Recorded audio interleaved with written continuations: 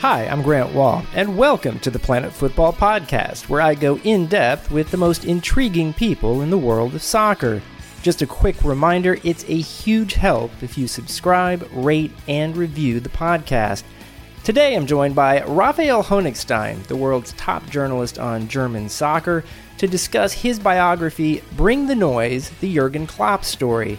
It's a fascinating look at one of the most charismatic figures in world soccer today. He does something very well, which is the mark of any successful manager, which is to bring both the human and the emotional intelligence to a very keen intellect and a willingness to learn and to come up with ideas and create something that is bigger than the sum of their parts. He's never been in charge of a team that was a favorite to win any of the competitions that they've taken part in, but he has won stuff and he's come very close with teams that nobody really expected to be that close and that successful. All that and more coming up.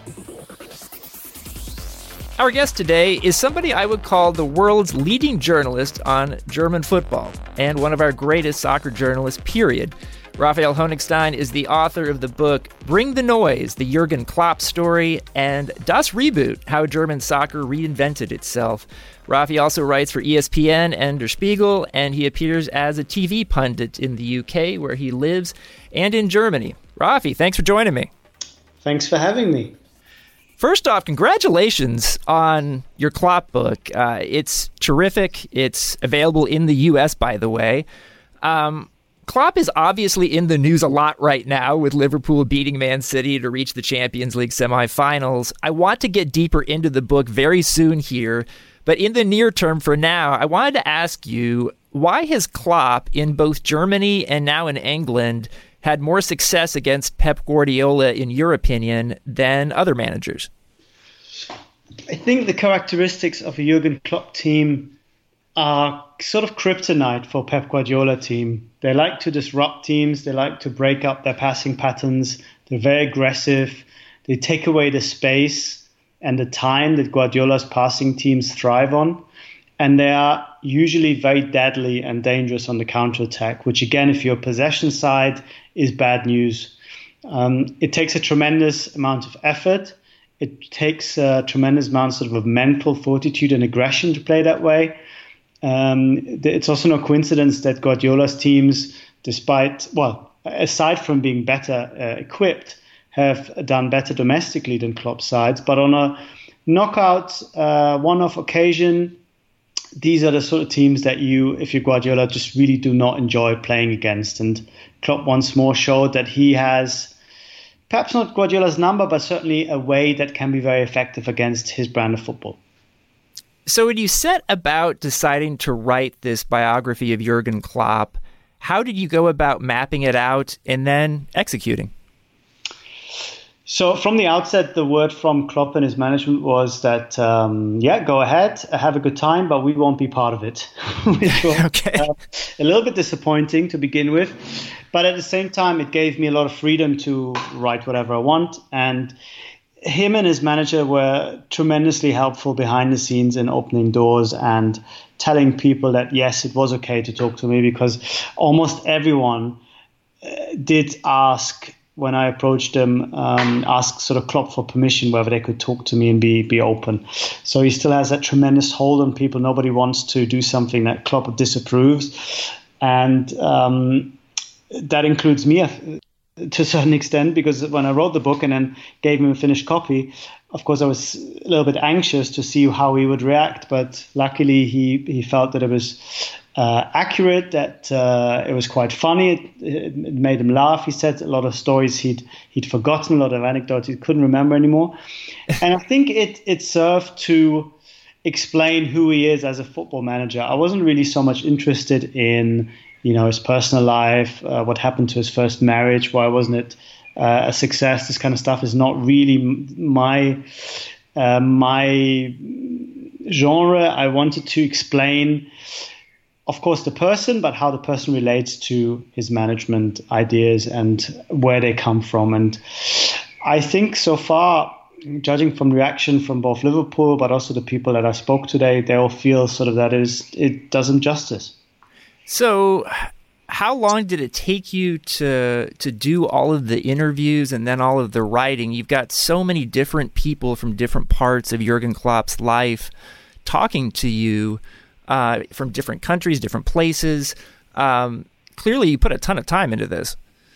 Yeah, it was very, very research-heavy book because you had to go and cover basically 50 years, his whole life, really starting from his birth, talking to his close family members and trying to get the best sort of all-round 360-degree view on him. I started kind of in earnest in September 16, and it took me the best part of that year.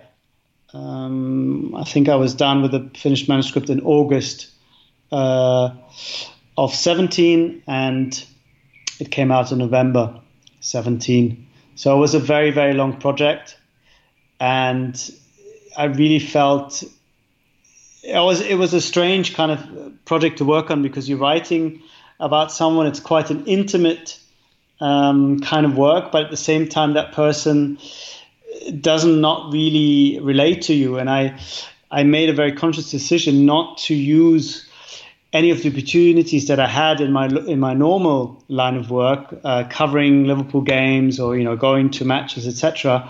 And then asking him questions that I could use for the book. I made a clear decision for myself that I was not going to sort of abuse that proximity, but actually keep a clear line between me and him for the duration of the book and just work with people around him. And of course, I would have preferred to do the book with him.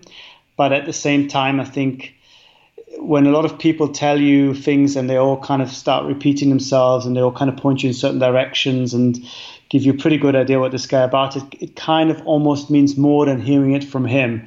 And I think he felt very happy and kind of vindicated a lot of people he worked with, even people that he didn't necessarily leave on good terms when he stopped working with, feels that they really respect his work and him as a person. The structure of the book is not chronological, and that makes sense given you're writing in English, and trying to tell Klopp's story while also writing for Liverpool fans who've kind of gotten connected to him later in his career. How did you decide how to structure the book? So there were three reasons for doing it that way. The first one was that I always find chronological biographies a little bit boring.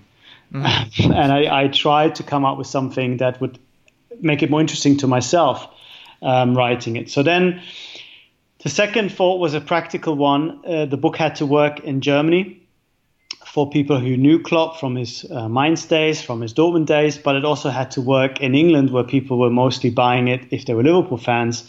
So yet another reason not to do a chronological book. Otherwise, you have to go through 300 pages before age 47, Jurgen Klopp turns up at Anfield Road. So then the third reason was that I felt by sort of grouping passages of his life together,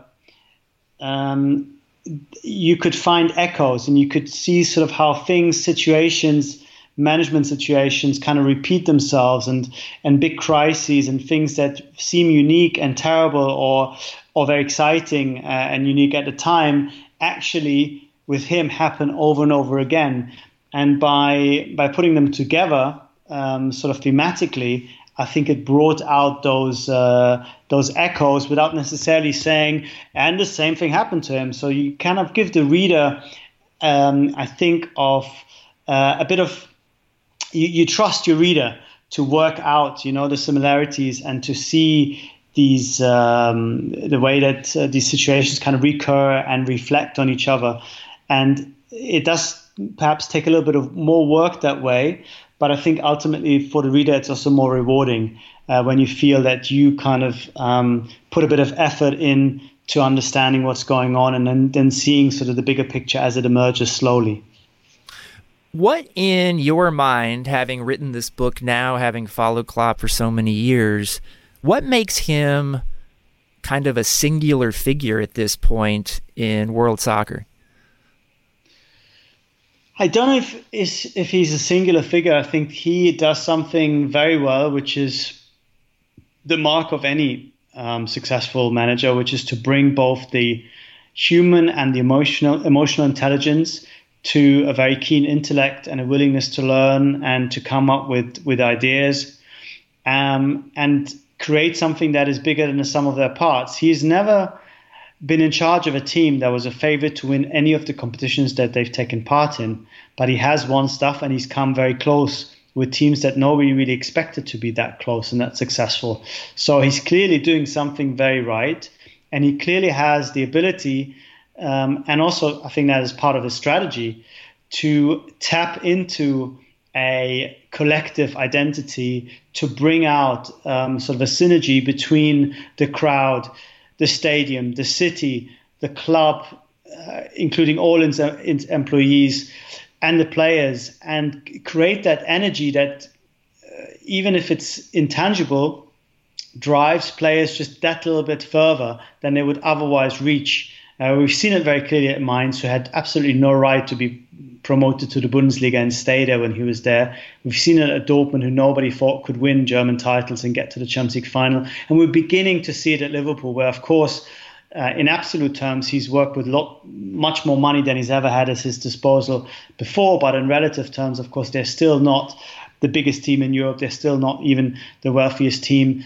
in the northwest of England. So there is something that he does which kind of negates all those disadvantages and makes a lot, perhaps even the maximum of the stuff that he finds at his disposal. And if you're an employee, if you're FSG or in charge of any other club, that is hugely exciting to you. And just to give you a little snippet that's not in the book, Carlo Ancelotti was also interviewed for the Liverpool job, and the first thing he told FSG was, yes, we need a new centre-back, we need a new really strong central midfielder, and we need a top striker because we need strength all through the spine. And then Klopp came up and they said, what is it you need? And Klopp said, well, first of all, we need to activate the crowd. We need to make sure that they get behind the team, because football is not just about tactics and buying big players. Football is about winning tackles. Football is about energy. Football is about euphoria. Football is about plugging into something that is bigger than the team. And now you can guess how that went. Well, the proof is in the pudding. But even I think if you didn't know, you'd had a good idea of who they would have preferred as their manager. Klopp's father, Norbert, had a major influence on him from reading the book. Could you explain what you learned about that influence? Norbert Klopp was a very talented footballer who trialed with FC Kaiserslautern in the 50s, a team that had lots of German World Cup winners at the time from the 1954 team. It wasn't quite good enough to make it, and also his father didn't allow him to pursue a career as a professional footballer, which at the time wasn't that well paid. But his obsession with sport was then found an outlet in Klopp Jr., who unfortunately from a very young age was sort of systematically drilled in all sorts of sports. He was dragged around the tennis court very early on Sunday mornings, had no chance, was beaten 6-0, 6-0 until he actually started hitting balls back. He had to ski down a hill where his dad would just go and expect him to go behind him. This is all in the Black Forest, where you can do all these things within a few meters of your own doorstep. So it kind of lends itself to that sort of outdoor living. And of course, football, where he just did all these things that sort of a football crazed father makes little children do. Juggling the ball, running around the pitch, training for headers for hours on end, and being very, very unforgiving and not necessarily always positive in his appraisal. And I think Klopp didn't enjoy it, but later began to realize that that was just his way of showing love, showing how much he was devoted to his son, spending all these hours and hours and weekends doing sport with him. And when Klopp became a professional footballer, his father was very proud, and he would have been even prouder still if he'd witnessed him becoming a successful coach, but sadly passed away just before that happened. There's another chapter about a giant influence on Klopp and sort of the playing style that he's associated with now as a manager. Wolfgang Frank, his former coach at Mainz in the 90s, is who that chapter is about. And This is a guy who watched Arrigo Sacchi, the famous Milan coach of the late 80s and early 90s, was very much a disciple of the flat-back four, which was sort of revolutionary in a time of the libero, zonal marking and pressing. How did Wolfgang Frank affect how Klopp saw the game? So we just talked about Klopp's biological father. In a footballing sense, Wolfgang Frank was his father, his mentor. Frank, by pitching up at Mainz, who were at the time always fighting against relegation with very little money and about 3,000 people in the stadium every other Saturday, for the first time, due to Frank's innovative ideas that you just mentioned, started suddenly winning games. A completely new sensation to anyone concerned, and to Klopp, a real epiphany, because until that time he had thought good teams win, slightly worse teams win less, and bad teams lose. But as he put it, thanks to Frank's innovative tactics and his sort of collective idea of playing football, suddenly they achieved results that player by player were unthinkable. So the system, really by being ahead of its time and really ahead of the curve, suddenly made them slightly independent of their below average individual footballing quality. And for Klopp, that was really the Eureka moment. That was the moment where he realized the importance of tactics and what coaching could do. Frank, unfortunately, was sort of a guy that was always a little bit antsy and felt he had to move to the next club and didn't actually see out his work at Mainz. And it was then when Klopp took over a couple of years later, and bringing back those ideas from Wolfgang Frank, the flat back four, the pressing, the zonal marking, that Mainz again, against all the odds, suddenly started fighting for promotion and ultimately gaining promotion at the third attempt. And because Klopp has been so successful, the pioneering work of Wolfgang Frank had been forgotten a little bit, because everyone thought about Klopp as the guy who made that style of football fashionable and successful in Germany with Dortmund. And it was a big ambition of mine to sort of both dedicate a chapter to his father and also to his footballing father, and show just how important they were in making Jurgen Klopp today. I really do love the chapter on Wolfgang Frank and hearing about him through his sons as well. There's also a great story in your book about how Klopp first became a manager at Mainz. Could you tell that story? So Mainz, as we just said, are fighting against relegation yet again, and Jurgen Klopp, as the most experienced and one of the most vocal guys, he's really the captain without the armband, is injured. And it's carnival time, which is always a time of celebration at Mainz, and because it's such a big deal, but because Mainz are doing so badly, they're actually sort of interned in a hotel far away so that they don't get tempted by the carnival atmosphere and concentrate on this game that they have, which is a real sort of 6-pointer for them against Duisburg. And Christian Heidel, the sporting director at the time, is basically out of options. He goes through his big staple of footballing magazines to try and find a new manager, but he feels that they already have been at Mainz at some stage, the ones that they could afford in any case. He really has no idea anymore. He basically feels that this team is beyond coaching, at which point he has this idea. He says, if there are no coaches who understand that kind of football that's made us successful in the past, why don't they coach themselves? And then he thinks, okay, but we still need somebody who sits there and who sort of is the figurehead of this. And naturally, Klopp was appointed. And when the journalists came to the unveiling, we're talking about like a handful of journalists in Mainz, they were laughing when Klopp was sat there, and they said, what is Klopp doing here? And they couldn't believe it when they were told that he is the interim manager. And the next day, sort of, they laughed about it in the newspapers.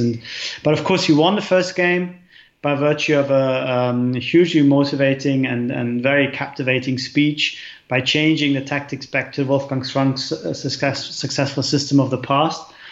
And then he kept on winning. Mainz stayed up, and then the very next season already they were fighting for promotion from the second Bundesliga. And this is a team that had never been promoted to the Bundesliga. This is a team, as I said, with very few fans, no money, no history, and suddenly, by virtue of this guy who's this larger-than-life figure who's got and some good footballing ideas, they start being really, really successful.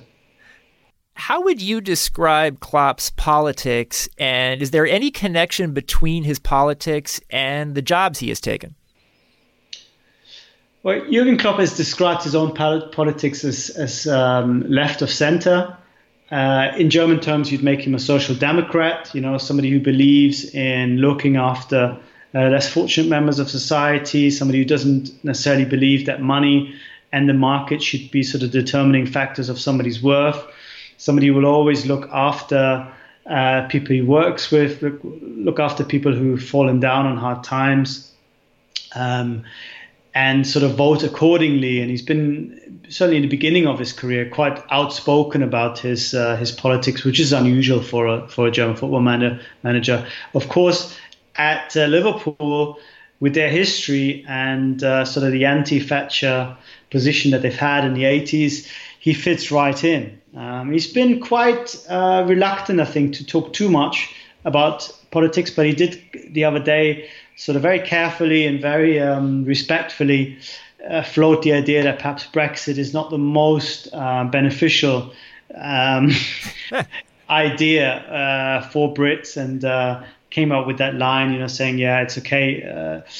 It's good to think sort of what you should do for a country, and everyone wants to progress and be better, but maybe you cannot have a decision that only works for old people in the countryside. It has to work for everyone, which I think was a very sort of elegant way of saying where he really stands without being too presumptuous and disrespectful as somebody who's a foreigner, of course, working in England. And that's where he is, really. I think he's somebody, because he still grew up in a divided Germany, and as a youngster went to places like Poland and the Czech Republic, Czechoslovakia at the time, and really experienced, life, or at least the situation behind the Iron Curtain, and the kind of the stark difference between what people on the one hand were able to do. He, as a youngster, went around Europe after his A-levels to France, to Greece, and those other kids of the same age who would have not been able to go anywhere, being stuck in small places in Poland and the Czechoslovakia. I think he understands just how beneficial and how hugely influential a united Europe has been. But I think in Britain, being divided from the continent by that little small sliver of water, people don't necessarily appreciate that idea as much as he does. Then there too is a similarity in the fan bases of Liverpool and Dortmund, right? There is. I mean, Dortmund is overwhelmingly a working class city. They're based in the industrial / post-industrial Ruhr area of Germany. Perhaps not quite as working class, not quite as white collar as their neighbors Schalke, but still at the time, a firmly very proud sort of working class culture. And of course, Liverpool is exactly the same. So I think in that respect, sort of these ideas of solidarity and of pulling together, and also perhaps of kind of taking on the elite at some kind of abstract level, is something that gets mixed in the rhetoric. Although Klopp is, I think, when it comes to football, perhaps not quite as dogmatic and, happy to play the underdog all the time. I think when he was in a Champions League final with Dortmund against Bayern, he played on the sort of Robin Hood outlaw kind of underdog narrative a little bit. But in reality, Dortmund are still the second biggest team in Germany. So, and Liverpool are, of course, a huge team as well. But I think he's managed to instill that against all the odds, and it doesn't matter if we are up against a better team mentality in his team. And I think that is the main beneficial aspect of thinking that way. He pointedly made the point before the games against Manchester City that they were the best team in Europe, in his opinion. but Liverpool were a team that could beat the best team. And he said exactly the same about Dortmund when they were taking on Pep Guardiola's Bayern, or even before. And I think he absolutely believes in that. At Liverpool, in what ways do you think Klopp has succeeded the most, and in what areas has he continued to struggle a bit at times? Well, I think it's been a real learning curve for him to start with the negatives, to really adapt and adjust his methods to life in the Premier League. I think the lack of a winter break, the crazy rhythm of matches, the physical demands, the strength when it comes to very sort of straightforward football from the opposition, which kind of introduce an element of randomness, which I think is very hard to deal with if you don't have the exact players equipped for that. Hence the pursuit of Van Dijk this year. Those are all things that I think he had to learn, and is still learning. He's very honest along with his team of coaches that this is an ongoing process, that they couldn't quite come and have all the answers already, and perhaps it has taken a little bit longer than people have anticipated. At the same time, I think what he has succeeded in, irrespective of the outcome of this season, is he has created a very positive momentum. Liverpool fans are once again really excited to going to Anfield. They're looking forward to exciting football. They have a sense that they can beat anyone. They don't need to be in the shadow of any of their rivals or neighbours. And all these things are already worth a lot when you consider when he took over the club in October 15, just how demoralised and almost depressed the whole fan base was after a very poor start to the season, a very sort of dull, methodical football under Brendan Rodgers. It's really changed by 180 degree, and that sense of excitement and of going places has definitely returned to Liverpool thanks to him. How do you think Klopp will approach this Champions League semi-final tie against Roma and then a potential final against Bayern or Real Madrid? Well, I think Klopp will try very careful to come up with a strategy that finds the right balance, because of course you don't have to necessarily score lots of goals to go through. You don't necessarily have to overwhelm your opposition all the time. I think Roma will give Liverpool a lot more of the ball, certainly at Anfield, and Liverpool have to come up with ideas of breaking down a Roma side that will be quite deep, I think. So that is a challenge that in the past Liverpool have struggled with, but have become better when it comes to opening up deep teams, defensive sides. And then you need to have good enough result then to be in a position to play on the counter-attack away to the Italians in the second leg. And that will be the game plan. It relies on finding solutions in the final third.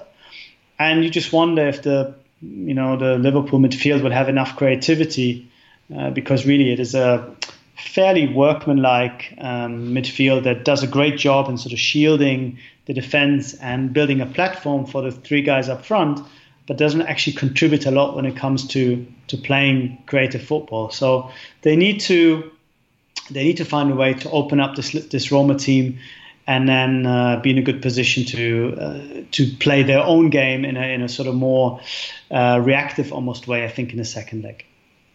In terms of the Premier League, do you think Klopp can win the Premier League at Liverpool in the current situation they've got there? Well, I think it depends a lot on what they do in the transfer market. They are getting into the position where you feel the team is working and one or two players who are top players in individual positions actually that make a huge difference.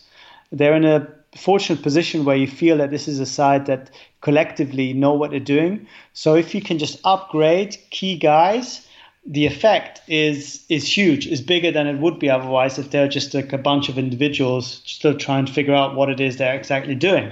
I would compare them here with Man United, who you feel have individually great players, but collectively it just doesn't seem to have the same sense of purpose and almost efficiency. So I think that because what he's doing and because people trust him, that in turn makes them more ready to put their hands in their pockets and invest heavily. I think a Van Dijk, for £75 million, if they didn't believe in Klopp, FSG would have been very reluctant to sanction that kind of move. The same with Keita for a similar kind of fee, not much less than that. If you can add players that have make such a big difference, then you are not that far away. The key would be, I think, to get closer to Man City. You still, I think, in next year have to rely on Man City slipping up, because they will be again the favourites to win. But Liverpool's job under Klopp is to be ready for that slip up. And unfortunately for them, when the two Manchester clubs showed weakness last season, they weren't quite ready, and Chelsea ran away with it. And even the year before, when of course Klopp had only just taken over, again Liverpool were not in the conversation when Leicester City won it. You just have to get close to that, and then I think eventually they'll be in with the real chance. But it might take one more year, I feel. We're winding down here. Just a couple more questions with Raphael Honigstein, the author of Bring the Noise, the Jurgen Klopp Story. I wanted to ask you about an American player, because we have a mostly American audience here. The top American men's player is Christian Pulisic, and we've heard that Klopp likes Pulisic. You've interviewed Pulisic quite a bit yourself.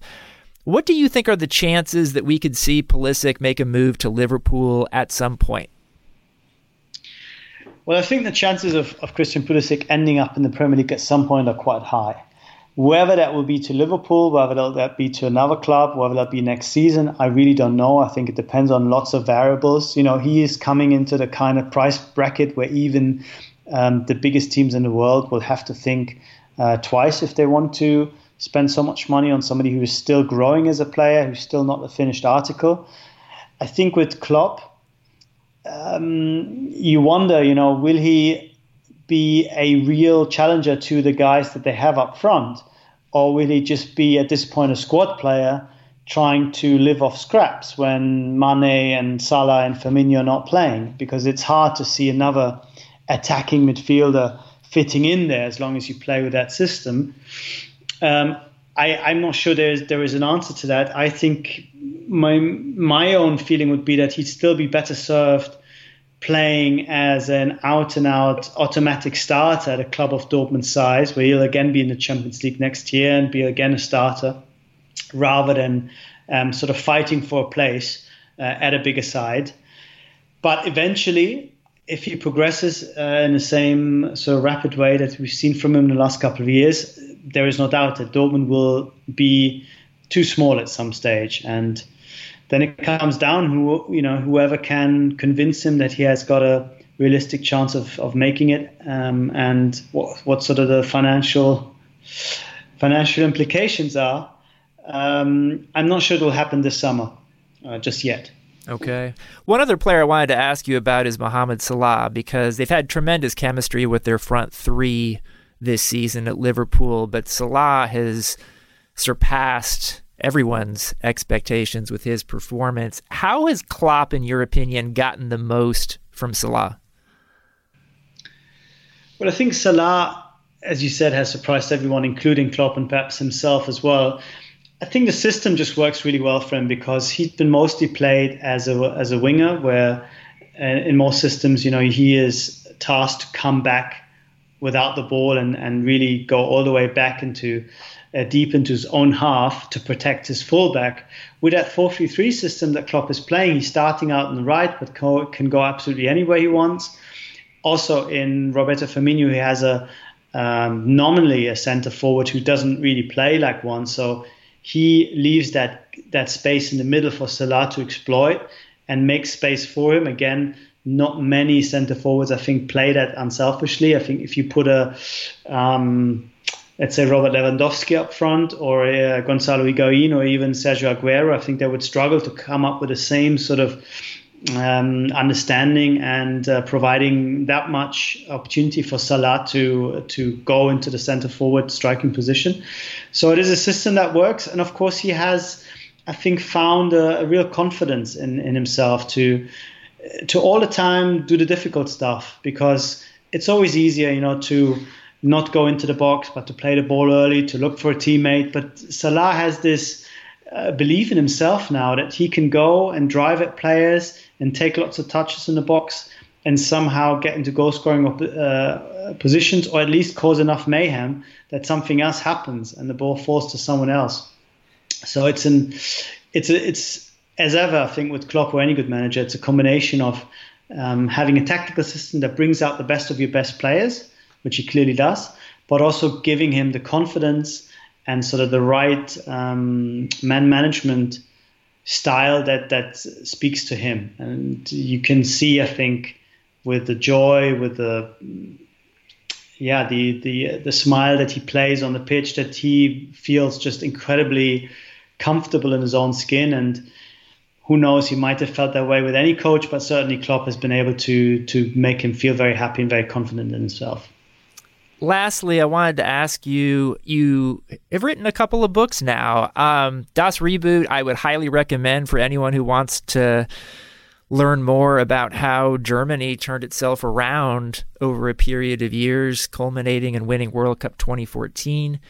How was that book different for you than this more recent book was? As this is a biography; it's a different type of book. But how did you experience your newer book, Bring the Noise, differently than Das Reboot? So luckily, I was able to build a little bit on Das Reboot, because there is a chapter on Germany reinventing themselves tactically in the clubs, and Klopp and Wolfgang Frank were hugely important figures in that. So I didn't have to start from scratch. I could build on some of the ideas that I'd explored and some of the interviews I've done as well. But of course, it is a different story if you rather telling the story of a football development, of a football movement, of a campaign. When it comes to the actual World Cup 2014, you look at a person and how they relate sort of in the wider scheme of things. So it's just a different way of working. What I found very enjoyable is just the amount of people that I spoke to. There were a lot of interesting people who had lots of interesting things to say. In Das Reboot, it was similar, but with Klopp, I just had to do more of that. And actually, for me, that's always the most satisfying and enjoyable part of writing, is the actual not writing bit, where you sit down with people for hours and they come up with all these anecdotes and all these stories, and you just listen and think, yeah, this is going to look great on the page, and you're kind of almost editing in your head as you're listening. I mean, that is really the fun bit. And I was lucky that I followed up this biography for Klopp with an autobiography that I worked with Per Mertesacker, the Arsenal captain who's retiring this season. And nice. That was yet again a different way of working, because you're only just talking to one guy. But at the same time, that was even more fun, because you just sat there for hours and hours just talking football with a really, really nice guy. So I'd say that was probably the most enjoyable book. And it'll be out in May in Germany, and maybe in the UK and the US afterwards. All right, looking forward to that one. The book is Bring the Noise, the Jurgen Klopp story. Raphael Honigstein, thank you so much for joining us, and congratulations on the book. Thank you so much for having me, Grant.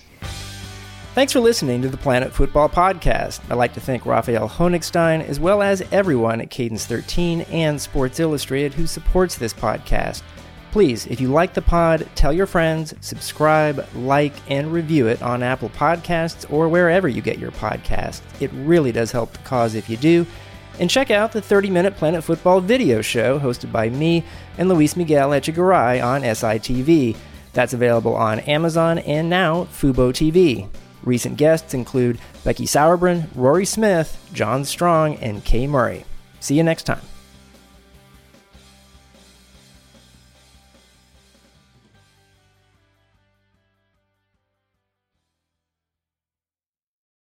Do you know about the Locked On Podcast Network, the #1 daily sports podcast network? Locked On has a daily podcast on every NBA and NFL team, plus a growing lineup of college and MLB teams. You get a daily bite-sized podcast giving you the latest on your team from the local experts. Lakers fans, search Locked On Lakers. Cowboys fans, search Locked On Cowboys. Just search Locked On your favorite team on Apple Podcasts or Google Podcasts, or tell your smart speaker to play podcast Locked On your favorite team. Locked On Podcast Network, your team every day.